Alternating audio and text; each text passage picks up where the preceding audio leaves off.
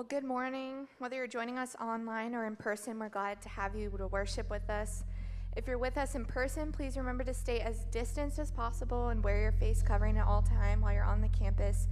We do this out of an abundance of caution to care for our congregation as we meet together and with the Lord.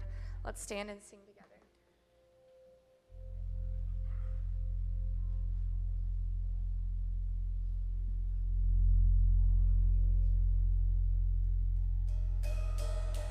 Who am I that the highest King would welcome me? I was lost when he brought me in. Oh, his love for me. Oh, his love for me. Whom the sun sets free. Oh, it's free indeed. I'm a child of God, yes I am. Free at last, he has ransomed me, his praise runs deep. While I was a slave to sin, Jesus died for me. Yes, he died for me. The sun sets free. Oh, it's free.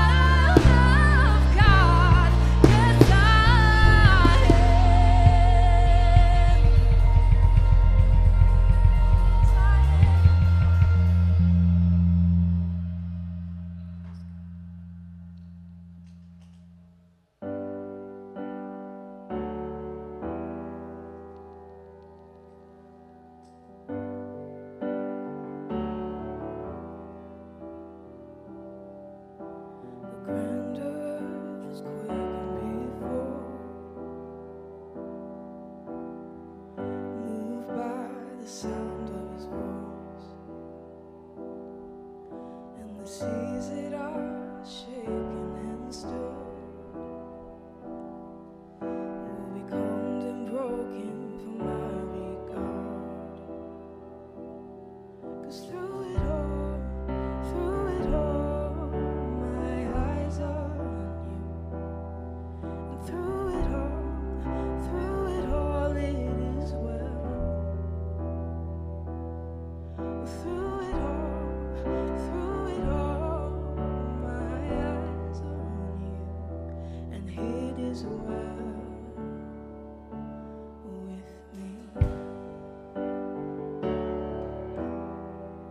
it is well, God.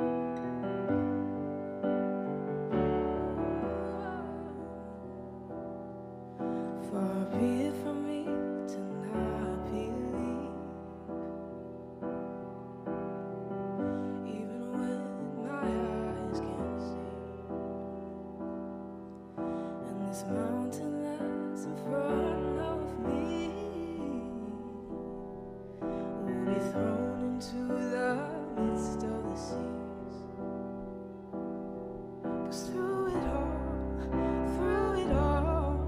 my eyes are on you, and through it all, it is well. Through it all, my eyes are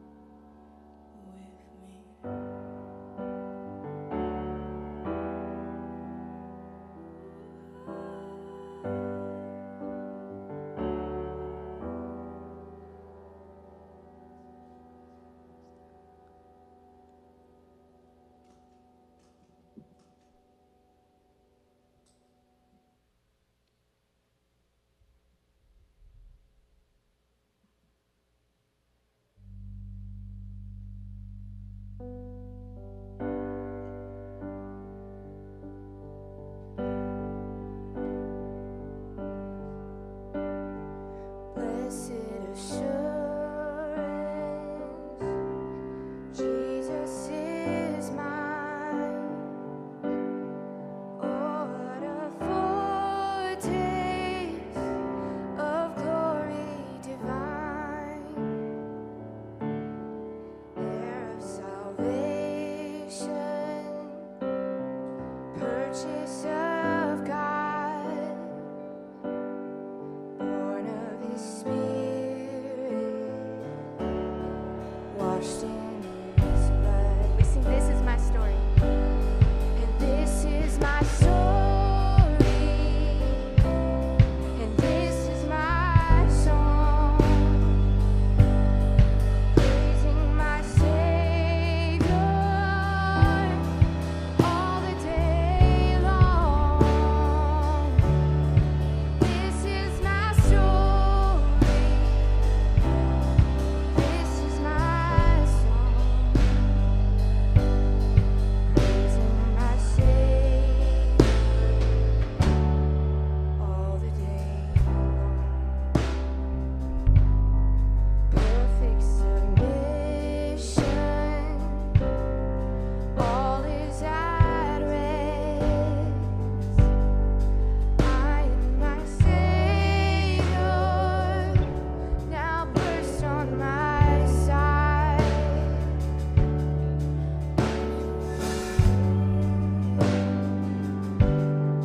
Looking above, Filled with His goodness filled with His goodness, and lost in His love.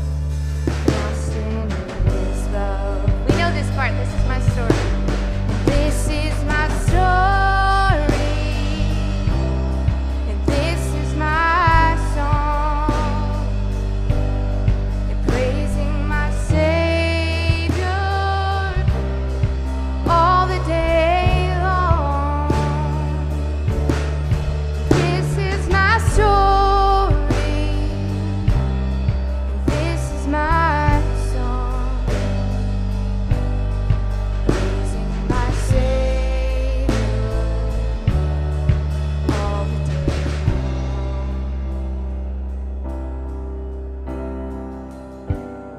Let's sing verse 1 again. Blessed assurance, Jesus is mine. Oh, what a foretaste of glory divine, heir of salvation, purchase of God, born of His Spirit,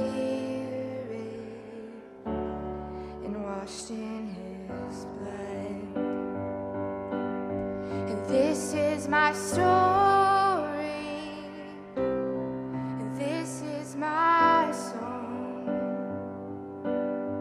praising my Savior all the day long. This is my story, this is my song, praising my Savior all the day long.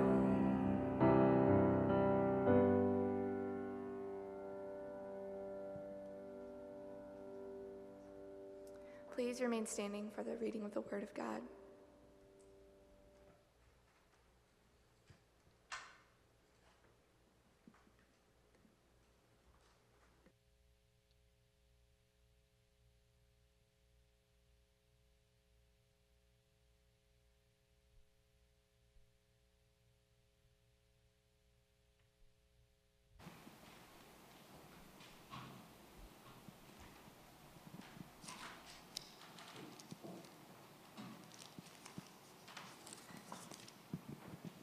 The reading for today is from First John 5 through 1 through 5.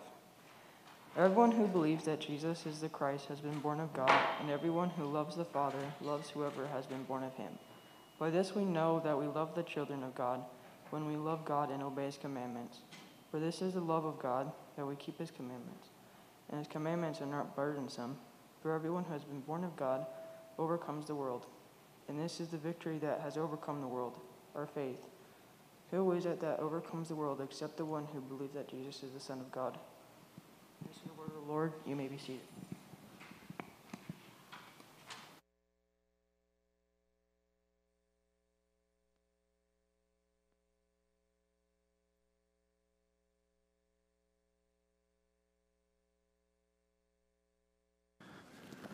Well, good morning, Redemption Arcadia.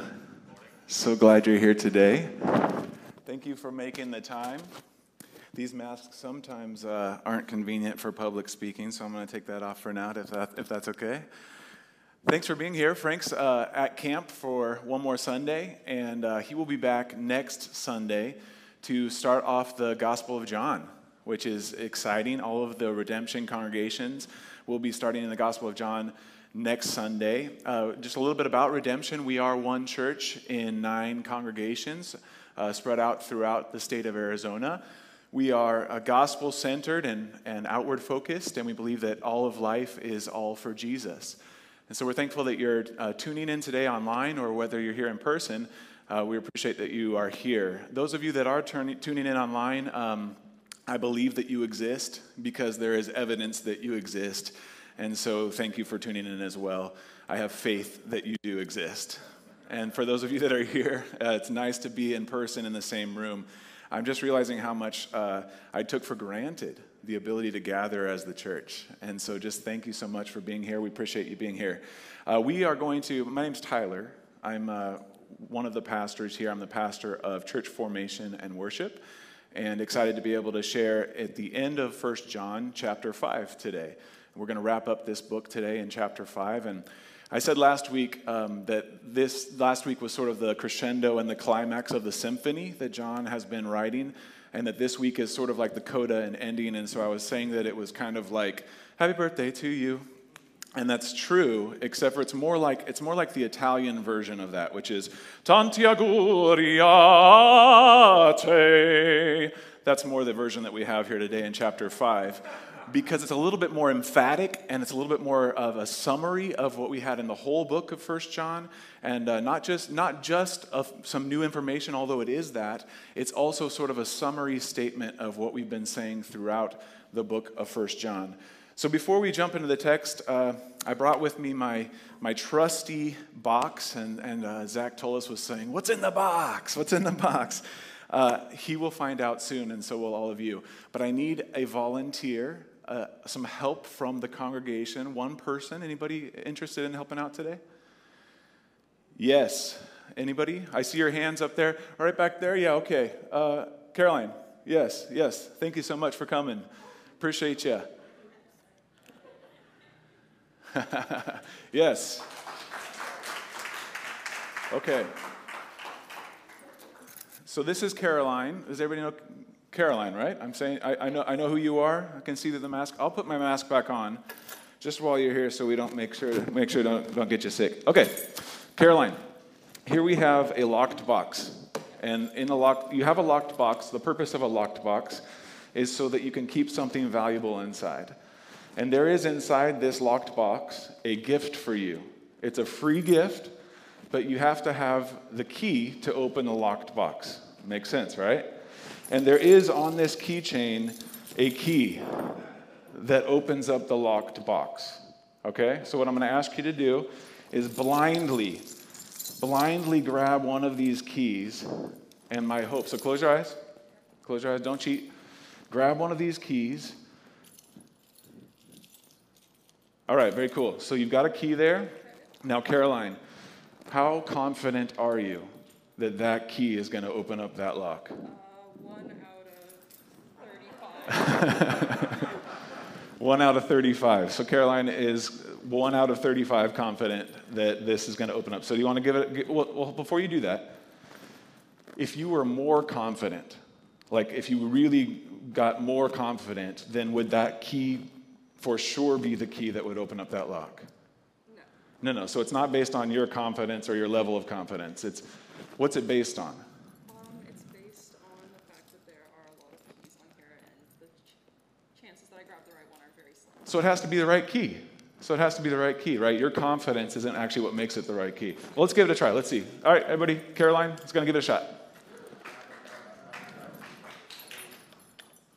No, unfortunately, that's not the right key. And no matter how she tries to put it in, it's just not going to work out, right? Okay, so now, Caroline, one more step here. Now I'd like for you to look through the keys and see a little bit and see if you can find the right key.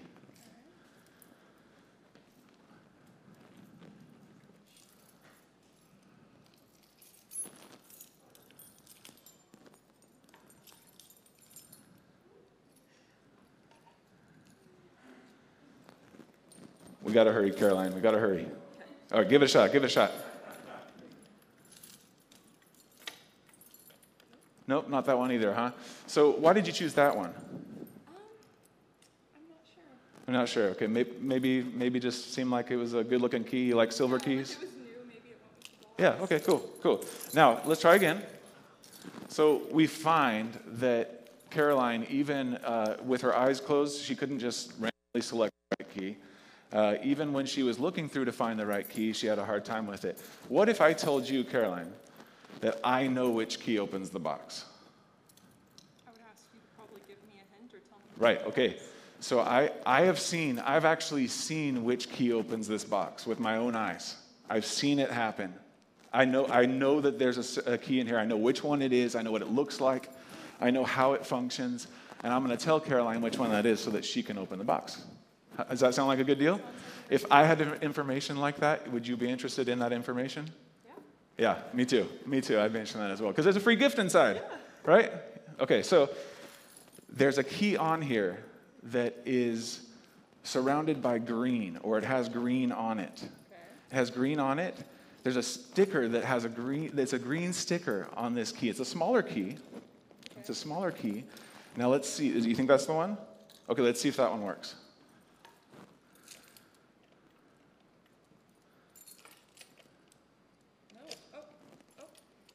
Hooray! Caroline has opened the box, yes. So I'll take these back. Caroline has opened the box. She receives a free Arcadia Redemption Church t-shirt. There we are. Thank you, Caroline. Appreciate you. Okay. I'm really glad that she got that open because my Bible's in here too. So we're going to use that now. Thanks to Caroline for that. So as you can see, whether or not we're able to open a box or whether or not we're able to open a box has to do with the right key to open the box. And no amount of hoping that a wrong key is the right key will serve to open the box. It's because the key that opens the box is the right key, whether I want it to be or not. It's the right key for the box, whether or not I have a lot of hope in it, or I have no hope, or a little bit of hope. Just because I hope that a key is the right key doesn't make it the key. You get the idea, right? Today we are talking about confidence. Confidence that we have in our Savior. Confidence that we have in our salvation. Confidence that we have in those people that are a part of the body of Christ, that they can know that they are saved, and that this is how we know that we are saved. So we're going to open up 1 John chapter 5. You can open your Bibles if you have them. 1 John chapter 5. I'll give you a second to turn there.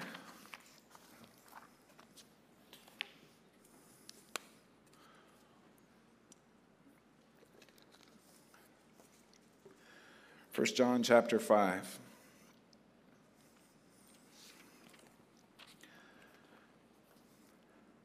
Everyone who believes that Jesus is the Christ has been born of God, and everyone who loves the Father loves whoever has been born of him. By this we know that we love the children of God, when we love God and obey his commandments. For this is the love of God, that we keep his commandments, and his commandments are not burdensome. Pause for a moment. I like this opening to chapter 5 so much because John gives us a little bit of an overview of what's been happening in the book of 1 John all along. John is talking about how do we know the people of God from those who are not the people of God. And remember, John has a name for that. He says those are children of the devil, or children of wrath. Unfortunately, for those who are not in Christ, John presents a binary view of the gospel, a binary view of truth, a binary view of humanity itself, which is that there are those who are part of the family of God and that those that are not. Now, our world doesn't like binaries, as we've said last week, but John is presenting a view that says we are in God, we are children of God, or we are children of wrath, or children of the devil. What John wants us to know is that there are a few ways of seeing whether or not we are children of God. Mark Dever, who is a commentator and an author and is on a website called 9 Marks, Mark Dever has summarized the book of 1 John in saying that there are 3 tests that we can put forward to view whether a person is a child of God or not. And the 3 tests that Mark Dever presents are that 1, do you believe that Jesus is the Christ, the Son of God? In other words, do you believe that Jesus is fully divine, fully human, and has come from the Father? 2, second test is, do you obey the commands of God? And 3, do you love the people of God? Mark Dever points out that John, in these opening chapters here, in this opening verses of chapter 5, is actually including those 3 tests for us. Read it again. Everyone who believes that Jesus is the Christ has been born of God. There's the first test. That if we believe that Jesus is the Christ and the Son of God, we've been born by him. 2, in verse 2, by this we know that we love the children of God when we love God and obey his commandments. There's the other 2 tests. If we believe in God, do we do what he asks of us? Now, John is not saying that this is how we are saved, but he is saying that these are evidence or tests of faith, that we might expect these things to be true if we are children of God, that we would believe that he's the Son of God, we obey his commandments, and that we love the children of God. We know that faith is based on the work of Christ alone and through faith alone. And so we don't want to add anything to that, such as doing the right things or such as loving somebody else. But John is pointing out to us in these opening chapters that clear evidence of the faith would be these 3 tests that you might see. That would be the clear evidence. Now, it turns out that the word confidence, both in Latin and the Greek that is written here, that confidence means with faith. It means con fide, with faith. The Greek word actually has the connotation of saying that there is clear evidence for truth. In other words, that faith is not something that we just hope for or wish for. We're not promoting a blind faith that says, I just really hope this key is the right key to the lock. Instead, we're promoting a faith that is based on evidence that has been given. John, in the Gospel of John, which we'll begin to see next week, is saying that he is a clear testimony to the evidence that is there. He's saying that I've seen with my own eyes, we've seen the Word in flesh, we've done life with him, we've eaten with him, we've walked with him, we've seen the miracles. John is presenting himself as a clear witness to the evidence that's being presented. And so he says, you must be born again of God in order to be a child of God. Now, that phrase, born again, can be somewhat complicated for people. In fact, it was complicated for Nicodemus. If you guys remember the story of Nicodemus in John chapter 3. I'll just flip over there for a moment, and you can turn there as well if you'd like. John chapter 3. And we'll cover this when we get to the Gospel of John, so I don't want to spend too much time. But in John chapter 3, Nicodemus comes to Jesus. It says this, now there was a man of the Pharisees named Nicodemus, a ruler of the Jews. This man came to Jesus by night and said to him, Rabbi, we know that you are a teacher come from God, for no one can do these things, these signs that you do, unless God is with him. And Jesus answered, truly, truly, I say to you, unless one is born again, he cannot see the kingdom of God. Nicodemus said to him, how can a man be born when he is old? Can he enter a second time into his mother's womb and be born? And Jesus answered, truly, truly, I say to you, unless one is born of water and the Spirit, he cannot enter the kingdom of God. That which is born of the flesh is flesh, and that which is born of the Spirit is spirit. Do not marvel that I said to you, you must be born again. For the wind blows where it wishes, and you hear its sound, but you do not know where it comes from or where it goes. So it is with everyone who is born of the Spirit. And it goes on here, skip down to verse 11. Truly, truly, I say to you, we speak of what we know, Jesus is saying, and bear witness to what we have seen, but you do not receive our testimony. If I have told you earthly things and you do not believe, how can you believe if I tell you heavenly things? You see some of the crossover here. Jesus is saying to Nicodemus, you must be born again of God. And Nicodemus is saying, how can I be born again?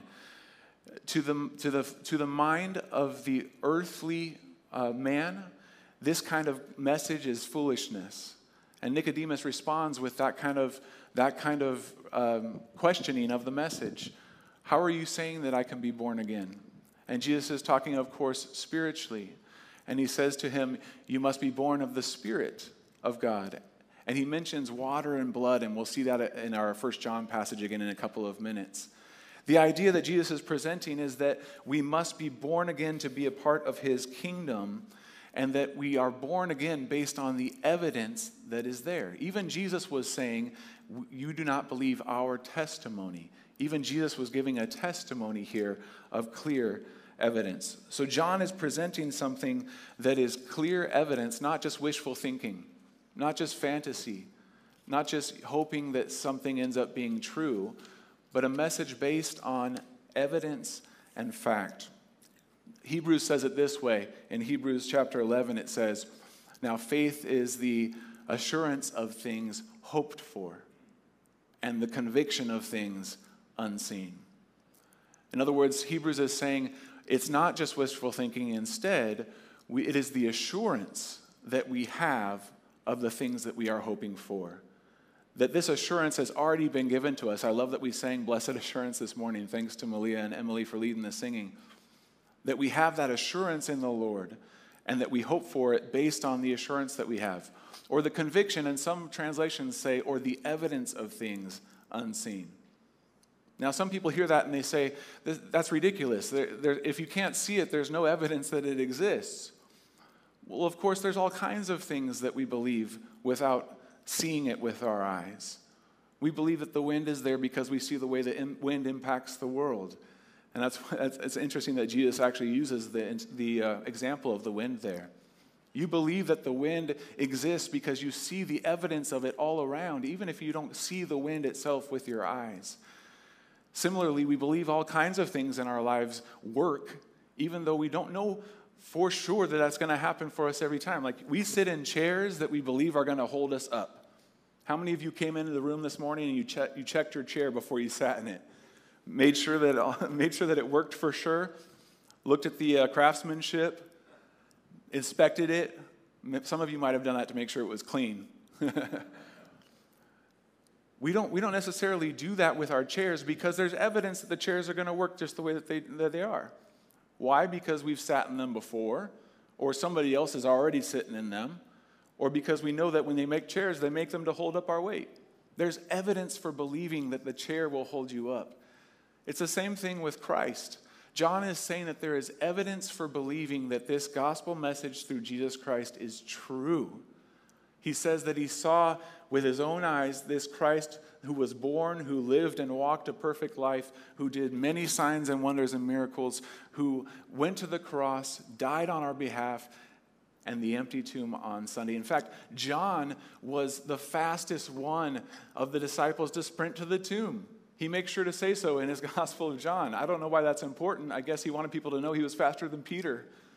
But he sprinted to the tomb to see that it was empty, and it in fact was. John is presenting himself as someone who is giving this testimony, and that it's something that we ought to accept with confidence because of the clear evidence that he's presenting. Look at verse 4. For everyone who has been born of God overcomes the world, and this is the victory that has overcome the world, our faith. Who is it that overcomes the world except the one who believes that Jesus is the Son of God? I love this clear message from John that says the only way that we will overcome the world is through this Jesus Christ and the faith that we have in him. Now that's good news for all of us that look around and see a world that is just crazy right now. Any of you experiencing a normal life? Yeah, a few of you, that's good.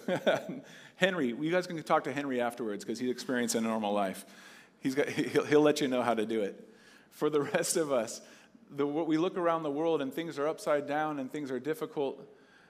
People are combative with one another. There's all kinds of philosophies and teachings that run contrary to what's going on in the Scripture. When we look around our world, we're a world that clearly is in trouble.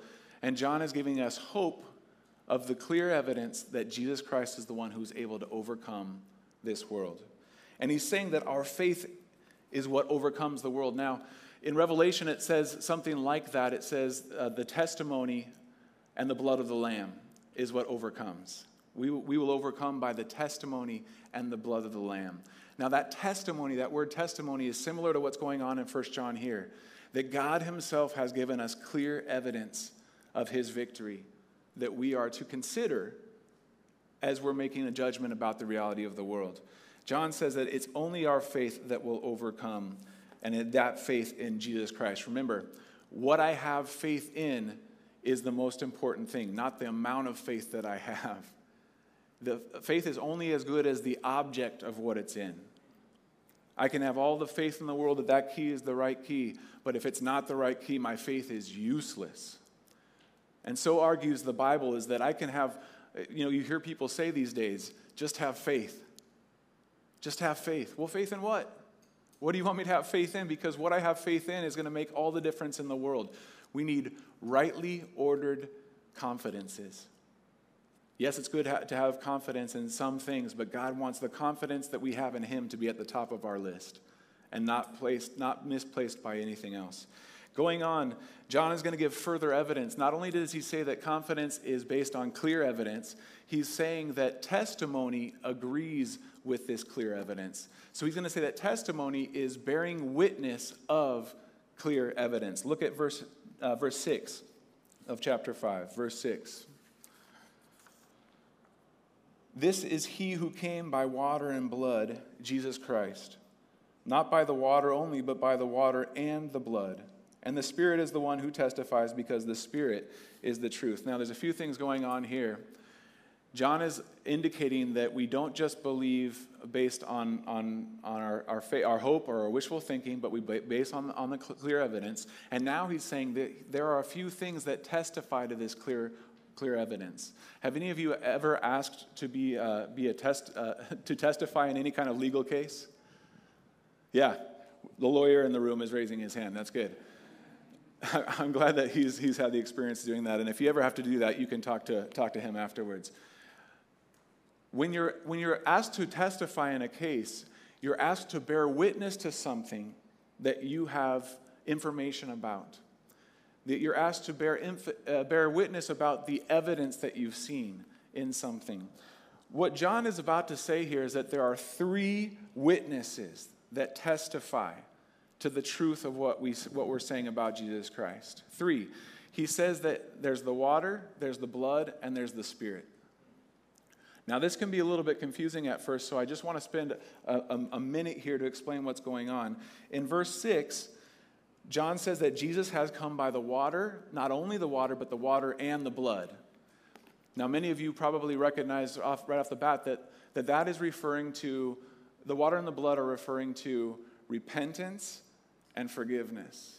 The water and the blood are referring to baptism and blood atonement. That Jesus was coming not only as one who was going to be baptized. Remember, he was baptized by John the Baptist. And we'll see that when we get to the Gospel of John as well. That Jesus was baptized and symbolizing this repentance and the cleansing. But that was not the only thing he came for. He came for the water and the blood. The blood was the atonement for sin. The Bible says that without the shedding of blood, in Hebrews 9, verse 22, that without the shedding of blood, there is no forgiveness of sins. In other words, what John is saying here is that Jesus came as one who would offer repentance and forgiveness to the world. Now that's clear when you hear the message that Jesus is preaching. As soon as he arrives, he says, repent, for the kingdom of heaven is at hand. So Jesus comes as one who is coming by water and by blood. And then John says the Spirit is the truth. That the Spirit is the one who agrees and testifies as well. In other words, God is going to give us truth by his Spirit. That the Spirit himself will testify of this clear evidence that God has. So there are three testimonies that John says. Not only has he presented him his own eyes as a witness, he's saying there are also three testimonies that we look at. Verse 7, for there are three that testify, the Spirit and the water and the blood, and these three agree. If we receive the testimony of men, the testimony of God is greater, for this is the testimony of God that he has borne concerning his Son. Whoever believes in the Son of God has the testimony in himself, and whoever does not believe in God has made him a liar, because he has not believed in the testimony that God has borne concerning his Son. And this is the testimony that God gave us eternal life, and this life is in his Son. Whoever has the Son has life, and whoever does not have the Son of God does not have life. Again, that consistent theme. If you are in the Son of God, you have life. If you're not in the Son of God, you do not have life. And John is saying that these testimonies are giving us evidence of the truth of what is being said. Now, there's another phrase in here that I just wanted to point out. It says, whoever does not believe God has made him a liar. Of course, we know Titus 1 says that God cannot lie. Romans 3 says that though everybody else be a liar, may God be the truth. In other words, we know God cannot lie, but John is saying that if we do not believe the gospel message, that we are calling God a liar. If we do not believe the things that Jesus has come to say and do and who he was, then we are calling God a liar. This is what gets in the way of the idea of Jesus just being a good teacher. Jesus didn't claim just to be a good teacher.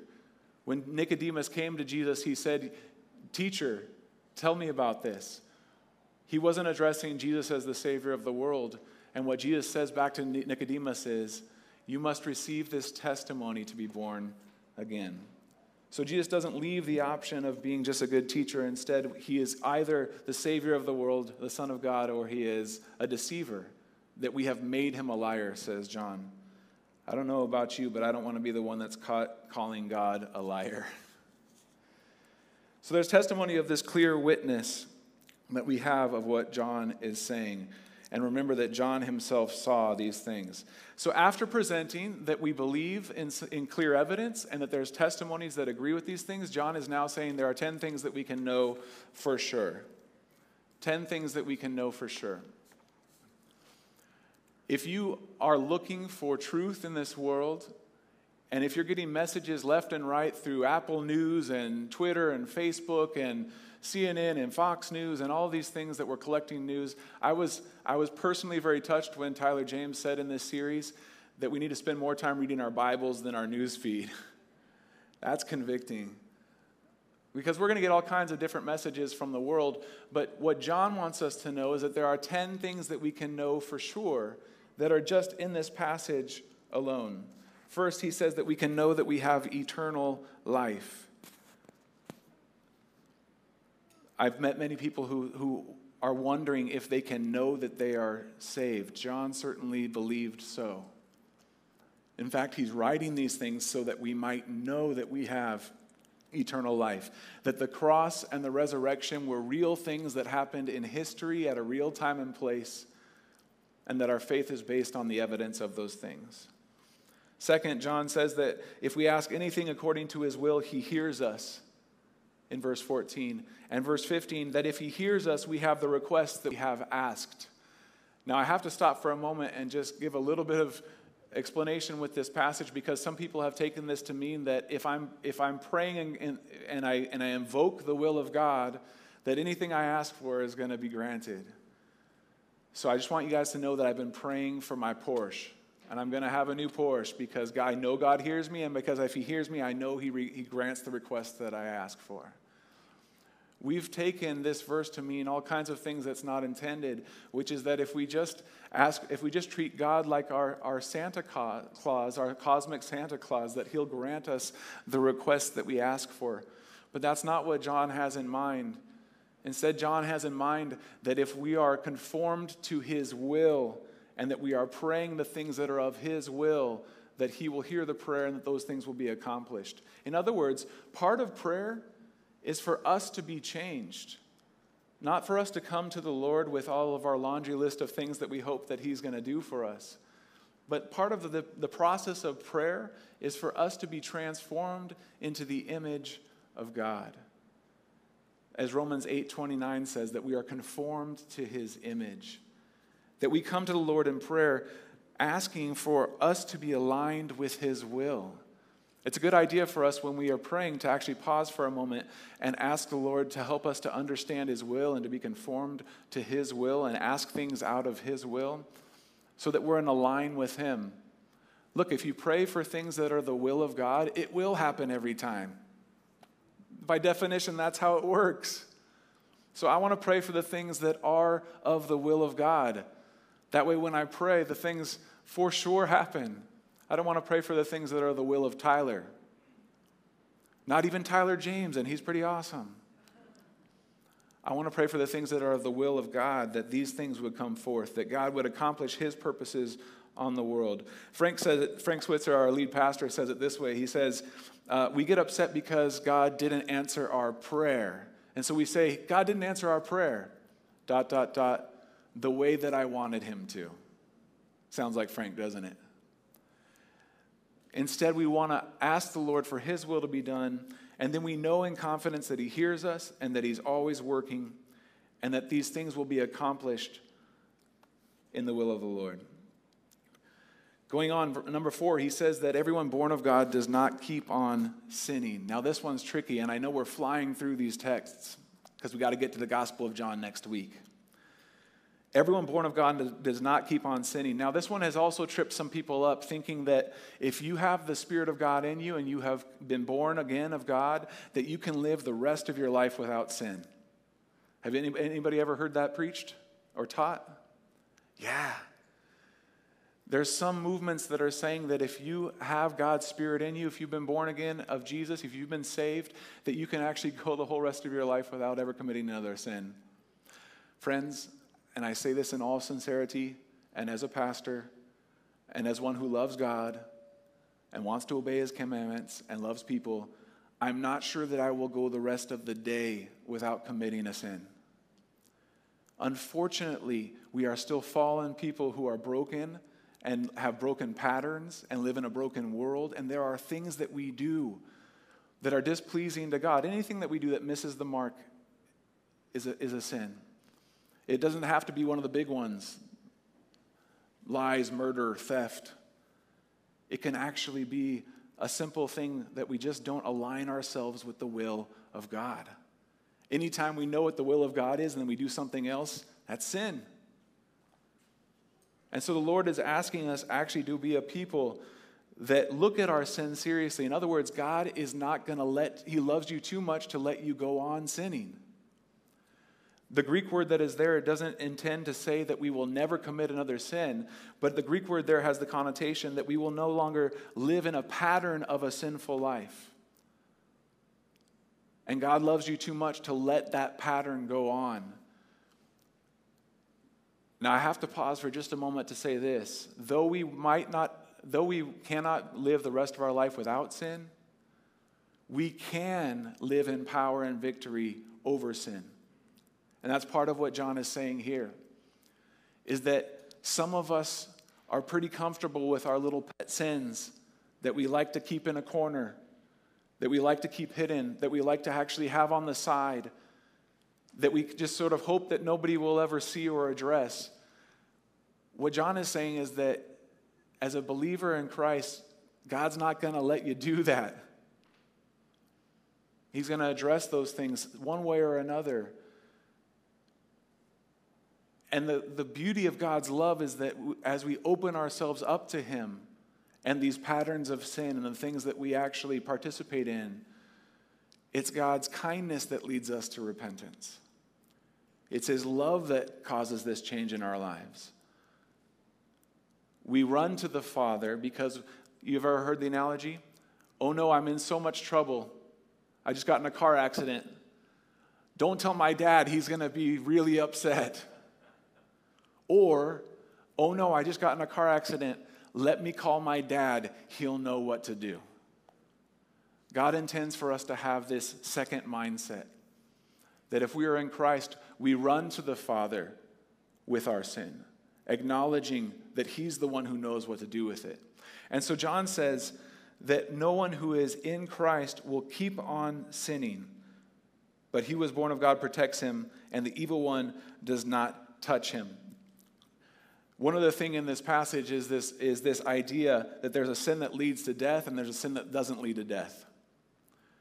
And you guys can explore that later on, but I just want to mention a couple of things. Romans 6 makes it clear that the wages of sin are death, that any sin that we commit, the smallest one, and by the way, God doesn't really view it that way, the big one's in the small one, but the smallest one that we commit, the wages of sin is death. That's what the Bible teaches in Romans 6, verse 23.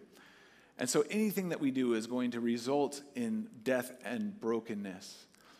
But what John's pointing out here is that there is a sin that ultimately leads to death, and that is the sin of unbelief. You can look at 1 John chapter 1 that Tyler James covered earlier in this series. And if you didn't hear it, if you didn't hear any of the sermons in this series, I recommend going back. It was a good series for us. But John is saying here in 1 John 1, and we can also look at Paul in Ephesians 1, that there's a sin that leads to death, and that is the sin of unbelief. That sin is the quote-unquote unforgivable sin. You've heard of the unforgivable sin? Frank also mentioned this in this series. But that John encourages us to pray for this sin, the other kinds of sin that there are out there, the little pet sins that we have hidden away, the ones that we don't want anybody to know about, the ones that we keep locked away in hopes that nobody will see it. John is recommending that the believer open up our lives so that Jesus can deal with these sins. Yes, he has forgiven us for every sin that we've done yesterday, today, and tomorrow. And he hopes that he commands that we not keep on living in those sin. One last thing about verse 18, the evil one does not touch him. This idea here is that there is an eternal security for the believer, that we are marked and sealed. If you are in Christ, you can know for sure that you are saved and that no one will be able to take you out of his hand. Yes, it's true. I mean, just look at the book of Job. It's true that the evil one can come in, that the devil can come in and can attack and can accuse. Remember, the devil comes to steal, kill, and destroy. But what John is saying is that if you are in Christ, there is confidence for your future. There is confidence for your eternity. I think that also helps the believer in a time like right now when things are so uncertain. If I hear anybody say during these uncertain times one more time, I might lose it. Even in the midst of uncertain times, the Christian can have certainty in the knowledge and the saving grace of Jesus Christ. Knowing that belief in him and being born again makes it so that there is not anybody that can touch the believer. I already quoted Romans 8, but now I'll sing it to you. It goes like this: For I am convinced that neither death nor life, nor angels, nor principalities, nor things present, nor things to come, nor powers, nor height, nor depth, nor any other created thing will be able to separate us from the love of God, which is in Christ Jesus our Lord. God has intended it so that his love would seal us away for eternity, and that there's not any of those things that can get in the way of that. Not even me. Not even me. Because he loves me too much to let that happen. Now, the indication there in verse 29, right after what I just sang, is that we will be conformed into the image of the Son. In other words, God also loves us too much to keep us the way that we are. He loves us just like we are, but he loves us too much to keep us that way. C.S. Lewis says it this way: what father wouldn't be proud with the first steps of the child just walking for the first time? But then what father would let the child keep on crawling or stumbling like that? Dallas has started running around, and I love it. And I'm so proud of him for every little thing that he does, including when he shouts, "Amen." I love it. But I want him to learn some more words, and I want him to be able to start walking a little bit more stable. I want him to grow up.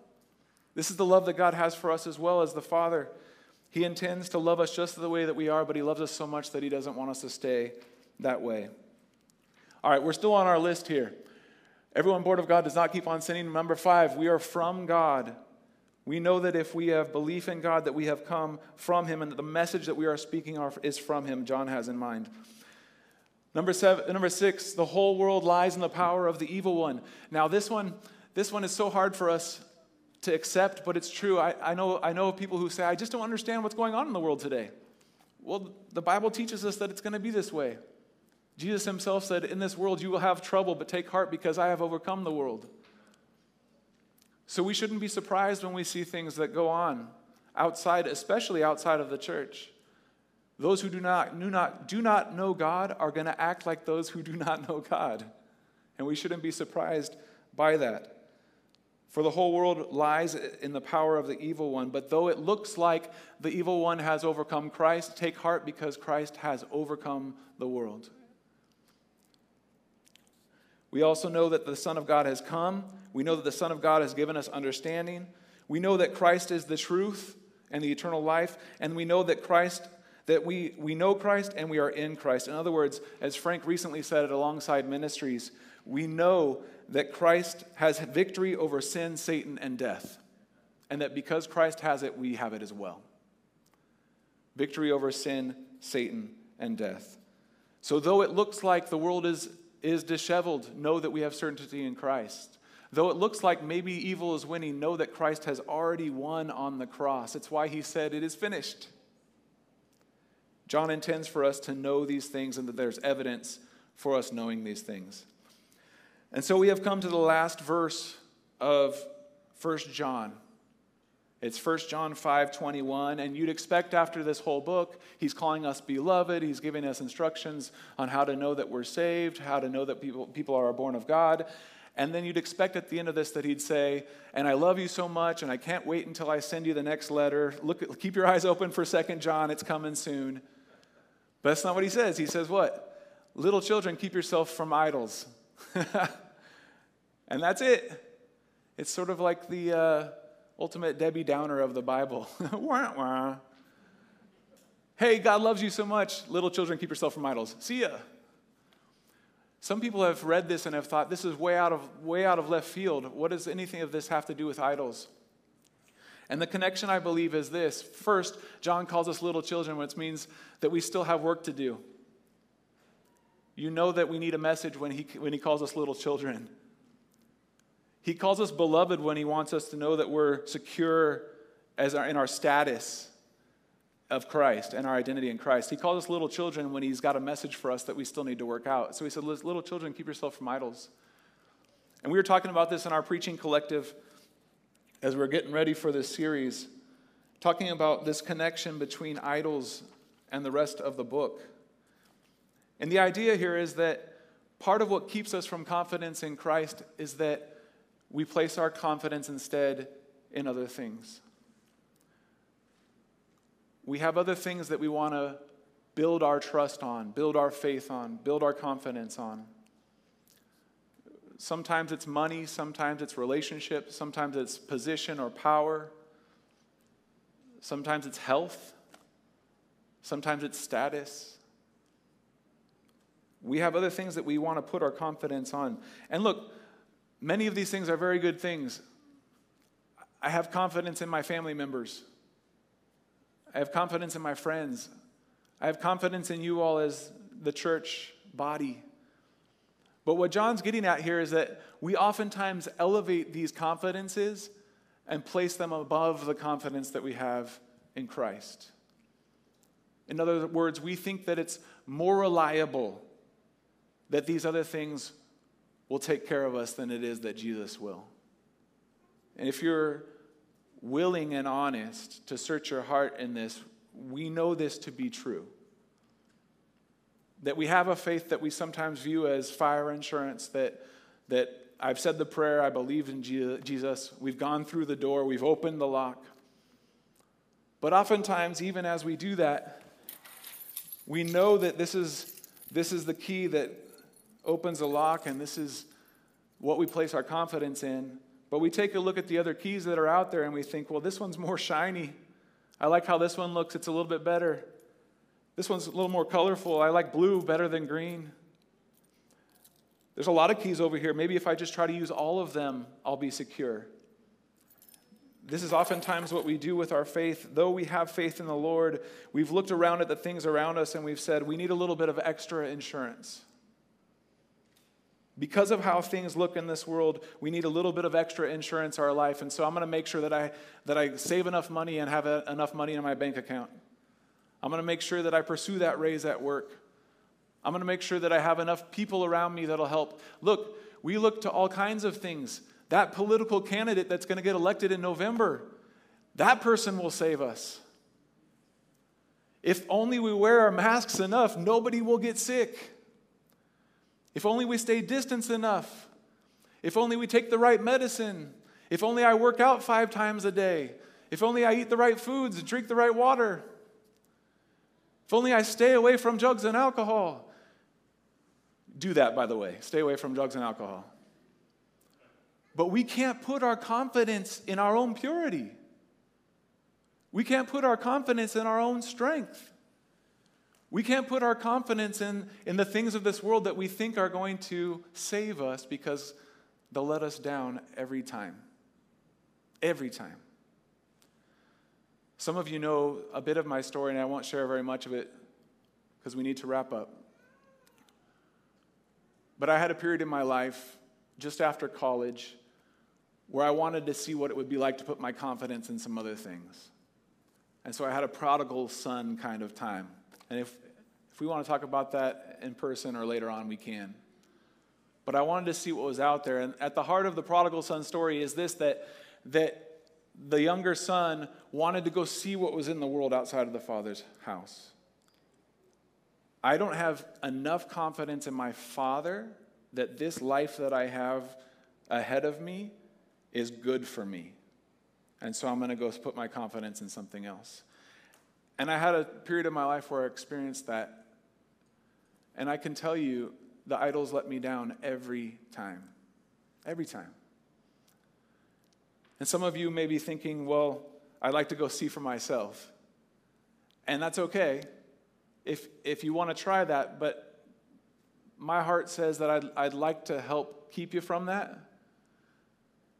That's sort of like Caroline looking for the right key. And, Caroline could have said, hey, I believe that that's right, that this is the right key, and you've seen it, and you've told me that this is the way, but I'd like to fiddle around with these other keys for a while. It's foolishness. Instead, John is inviting us to a life that says, let's be serious about what we believe. Let's act like we mean it.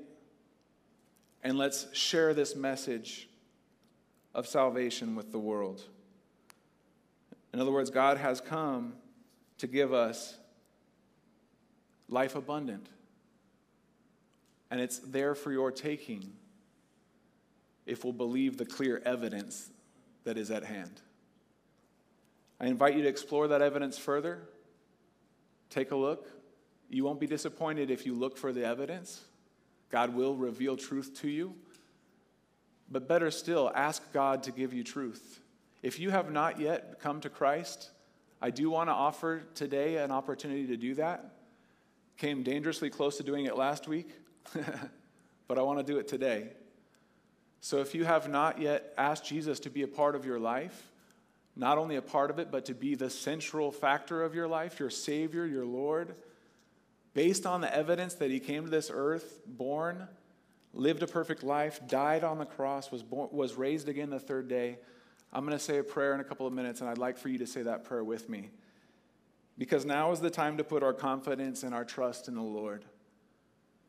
And the scripture teaches that when we do so, he gives us eternal security.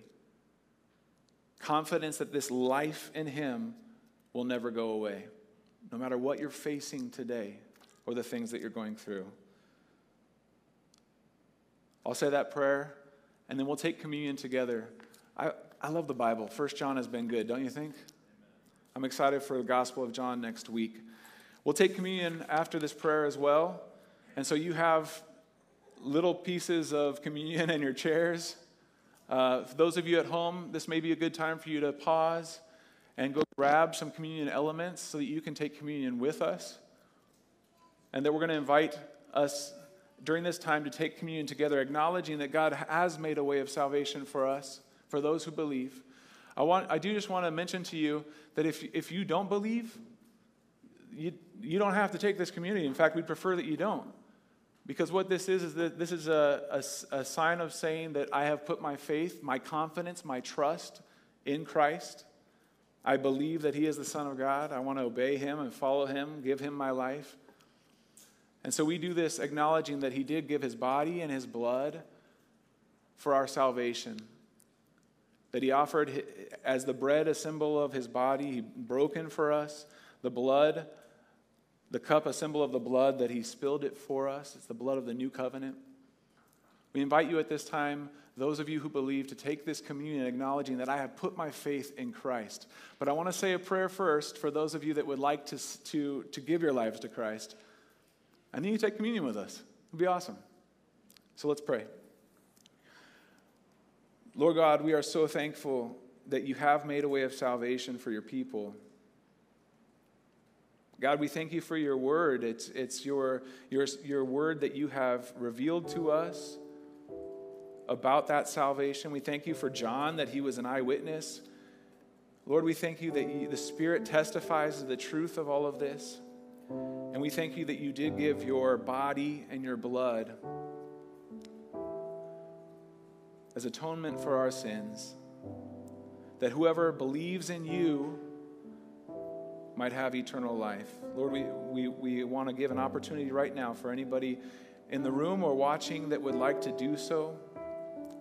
I'll say this prayer, and I invite you to do it as well. And it's not just fire insurance, or it's not only opening a door, but it's beginning a new life with Christ, being born again for this new life. Let's pray. Jesus, I believe that I have done things that are wrong. I have sinned against you.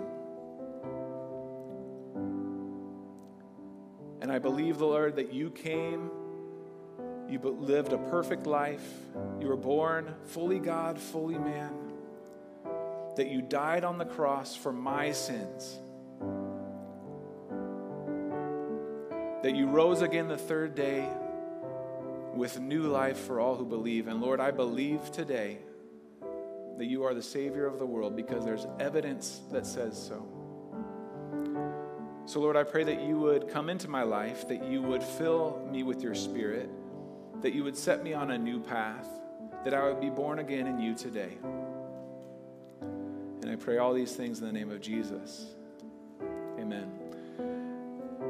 So God, for anybody who prayed that prayer this morning, I pray that you would allow for us to encourage them. I pray that you would bring folks around to be able to help walk. Lord, for all the rest of us that are in this room that need the reminder that whoever is born again does not keep on sinning, pray, Lord, that you'd allow us to confess that sin and run to you, our Father. Lord, for those of us that need a reminder that you have given us this eternal security in the midst of all the craziness that we see in the world, God, give us that reminder that you have sealed us and marked us, set apart for your glory. And God, for Redemption Church, I pray that you would allow for us to be unified in this gospel, one faith, one Spirit, one baptism, and we might walk with you as children of light and children of the day. Would you be glorified in all these things, including this communion that we take now, in the name of Jesus. Amen.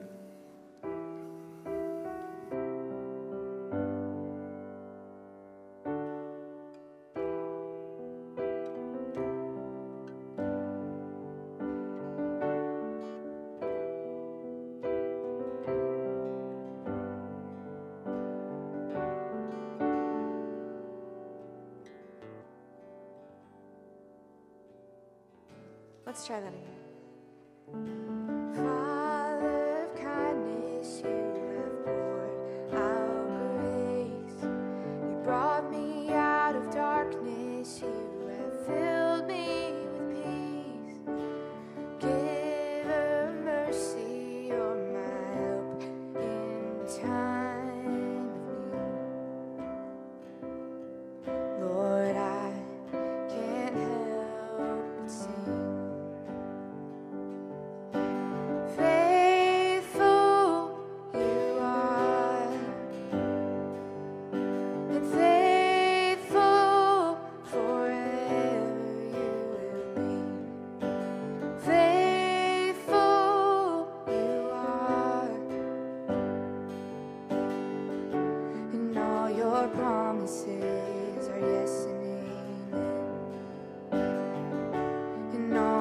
promises are yes and amen.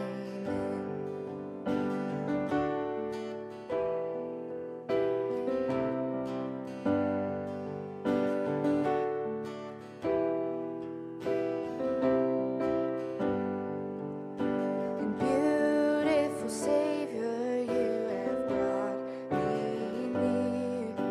You pulled me from the ashes, you have broken every curse. Blessed Redeemer, you have set this captive free. Lord, I can't help but sing. And faithful you are, and faithful forever you will be. Faithful you are, and all your promises are yes and amen. And all your promises are yes and amen. Faithful you are, and faithful forever you will be. Faithful you are, and all your promises are yes and amen. And I will rest in your promise. My confidence is your faithfulness. I will rest in your promises. My confidence is your faithfulness. And faithful you are, and faithful forever you will be. Faithful you are, and all your promises are yes and amen. All your promises are yes and amen. Faithful you are, and faithful forever you will be. And faithful you are, and all your promises are yes and amen. All your promises, yes and